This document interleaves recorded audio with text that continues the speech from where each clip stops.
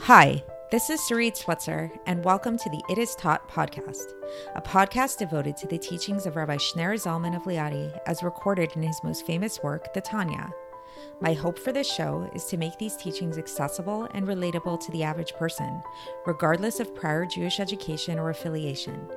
The episodes follow the prescribed daily study portions and are meant to serve as practical lessons in how to live your life as your true self and develop an authentic and powerful relationship with your Creator.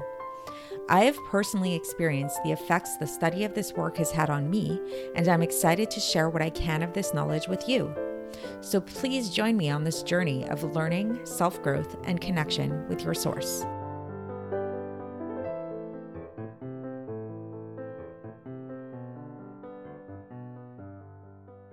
Hi, and welcome to the It Is Taught podcast. This is episode 117 for the 16th of Adar base in a leap year. So there's something which has been termed the Maharishi effect. It is named after a man who was the founder of something called transcendental meditation. And what the Maharishi effect basically is, and this is really fascinating because it's been demonstrated in, from what I can see, at least 15 studies, which were all reputable and all reviewed and everything. And what the Maharishi effect has found that if 1% of a population practices transcendental meditation, which is a particular type of meditation, then there's strong evidence to suggest that crime is reduced and quality of life is improved. It's pretty amazing. So I don't want to spend too much time focusing on these particular studies. I haven't looked into them in great detail, to be honest. You're welcome to do some research on your own. But we know that this is a demonstrable way of a phenomenon which people like to think of as being true, and people would hope would be true, like this idea of kind of like our energy, when we give positive energy into the universe, this has a universal kind of cosmic effect, otherwise sometimes known as the butterfly effect. That's another idea, which maybe we'll talk about more another time. So what we're going to be learning about today is that this is a very real idea in Torah, and that we are not living in a bubble. And it's more like we can think of that we're living on this collective boat called Earth. And every action that we do has an effect on not only our immediate surroundings, but on the entirety of the world. And so we've really been getting into this a little bit in the past few episodes about this idea of the profound effects that mitzvahs have, not only on our godly souls, but also on our animal souls, also on our physical bodies, on the vitality of our animal souls, and ultimately on the entirety of the vitality of the world. So yesterday we talked about this idea of the necessity of having not just one Jew do the mitzvahs, but really how we really need everybody. We need everybody to be on board to do this. And today we're really going to focus on what happens. What are the ramifications of having all Jewish people keep God's Torah? What effect will this have on the entirety of the world? So let's get straight into the text. I think the Alter Rebbe explains this very nicely. So it's we're again in chapter 37, in the middle of chapter 37.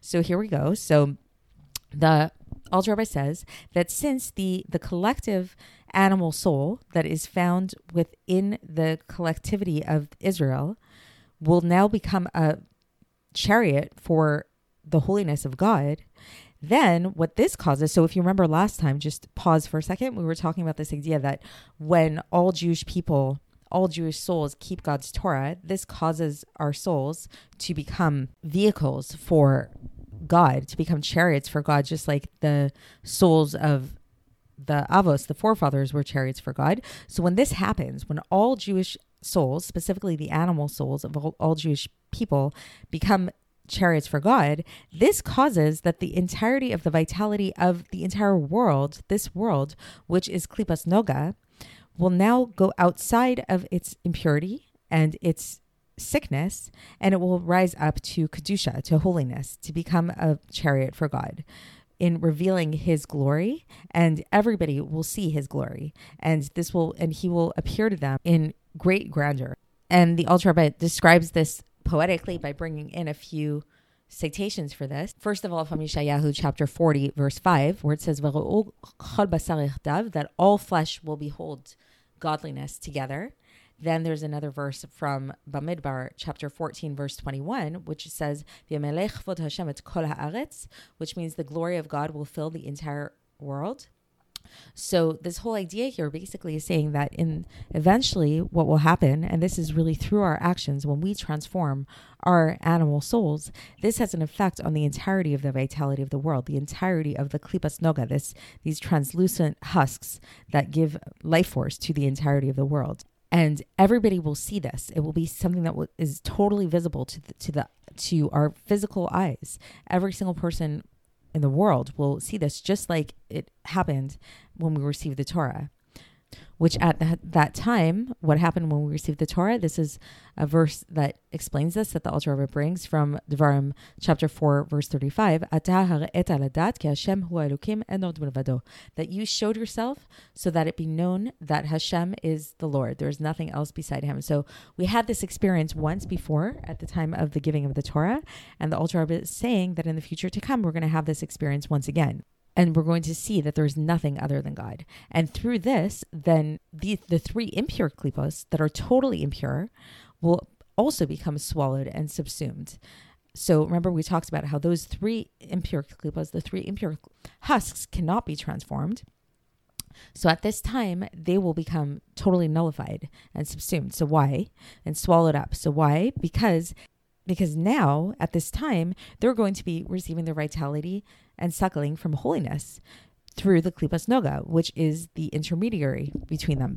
So just to break that down, so if you remember, we talked about how there are different types of klipos. There are husks that totally conceal godliness. These are the three impure klipos. And these three impure klipos have no chance of redemption. They cannot be transformed. They totally are very opaque.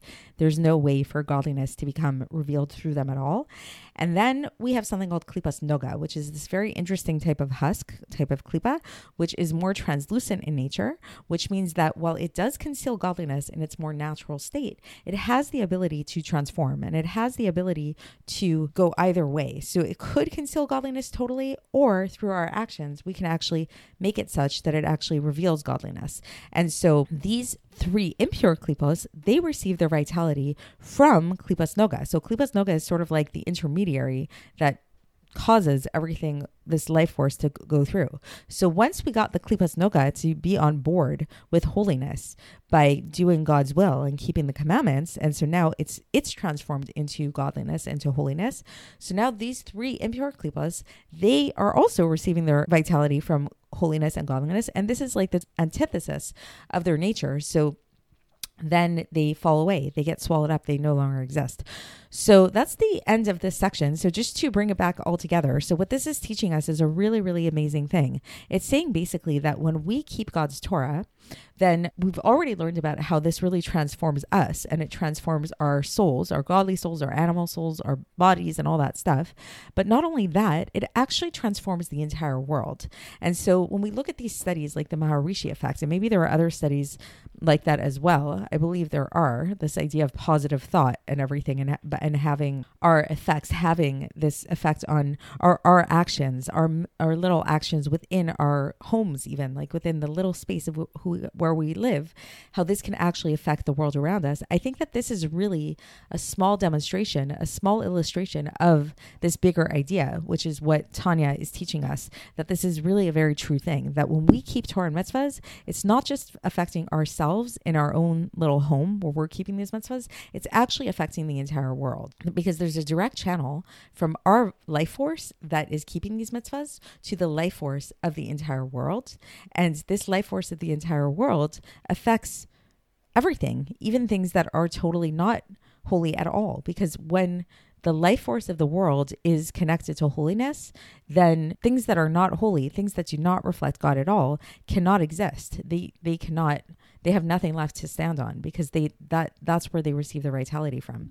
So I hope that was clear to everybody, and we're going to continue tomorrow. I'll speak to you then. Thanks for listening to the It Is Taught podcast, hosted by Sarit Switzer. This podcast is dedicated in loving memory of my maternal grandfather, Avraham Yitzchak ben Binyamin HaKohen of blessed memory.